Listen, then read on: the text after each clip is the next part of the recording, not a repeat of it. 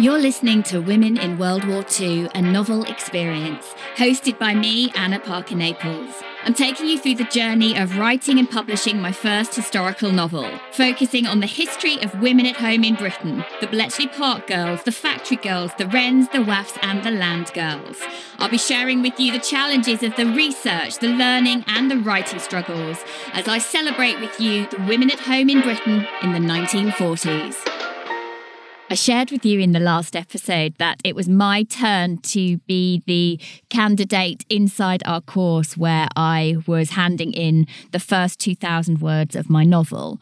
Now, this was a really terrifying thing for me because although I've written 2 self-published books and I write often for blogs and for work and sales pages and all kinds of things for my business, it felt much more vulnerable to be writing from a creative aspect. And I reckon I haven't had anyone critique my work in that way for at least 20 years since I was doing A-levels or I was in at drama school. Maybe even a bit more than 20 years. So it was kind of terrifying, but actually also a little bit brilliant because without feedback, we can't grow. Overall, the feedback was that my writing style was very strong, that my characters were very clear, that the setting's really clear. But my challenge now is that how do I make sure I almost lose the research, almost lose all the facts I want to tell about this era and get inside the characters and particularly the protagonist. And at the moment, I have 3 points of view that I'm going to be writing from 3 central characters. That's the intention right now. It might change.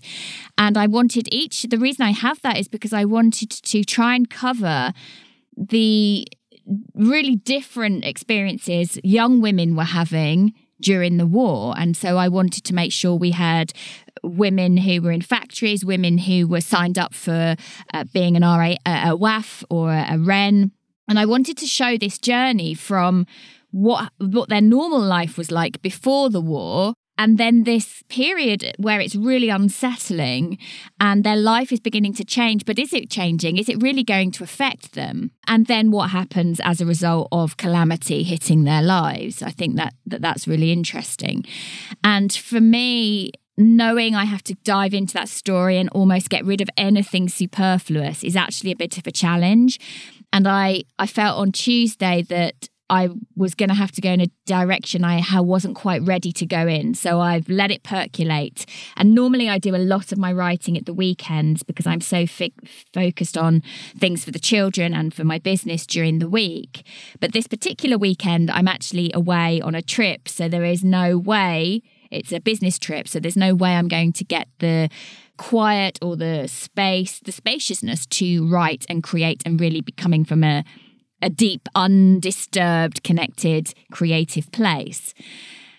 What's been interesting, though, as I have been writing these chapters about the sense of change that's about to happen and the fear of an impending war about to descend on Britain, is that as this has been happening, we have been witnessing what's happening in the Ukraine with Russia and Putin attacking them, and the sense of sorrow, sadness, helplessness that I think we have, particularly when we don't know not only is there little that we can do to help them, but there's also that fear of, well, what happens if this comes our way? How do we need to prepare ourselves mentally, emotionally, never mind politically, never mind in terms of military action? What might this look like for myself? And there is an air, I'm aware of the air around me and the people around me, really quite affected by the unknown, which is, it is known what happens in war or what could happen in war. We still have very present in our memories, in our generational memory, what happened in the Second World War, and then things, although they didn't hit our homeland in quite the same way, other wars that happen around the world. And this situation with Russia and Ukraine feels much closer to home. And I think that this is something that when I was considering writing this book and what's the urgency around writing this book, it felt that there was an interesting parallel with 2 years ago, when we knew COVID was coming, we could see around the world that other countries had gone into lockdown, and that feeling of we're waiting for it to happen. When's it going to hit our home? When's it going to be something that is a direct impact to us? And I feel almost that with COVID, that was something I wanted to echo, in that national sense of what's going on, combined with the personal sense of it. And then we have this war situation, which I think is quite a close parallel with how people would have been feeling at the beginning and just before, in the year or so before the Second World War started. And particularly, I think, when many of their parents or grandparents had been involved in the Great War. Many people had a relative who died or had been fighting, and it was very present for them. So that's interesting. So I now know that I have got to take this time for myself to strip away and go inside one character at a time, not worrying about how are they all going to collide, how are they not. I have to tell one story at a time. And my challenge here is that some of the events that happen, they're happening to really normal people. And how do I tell that story that is a normal person with big life events happening to them? I'm cautious that I don't want to glamorize them or overtell their story for the sake of effect. I do want whatever I create to feel quite real, as though a real person, a real normal person, that I'm not making them consciously a hero or a heroine. And so that's been very thought-provoking.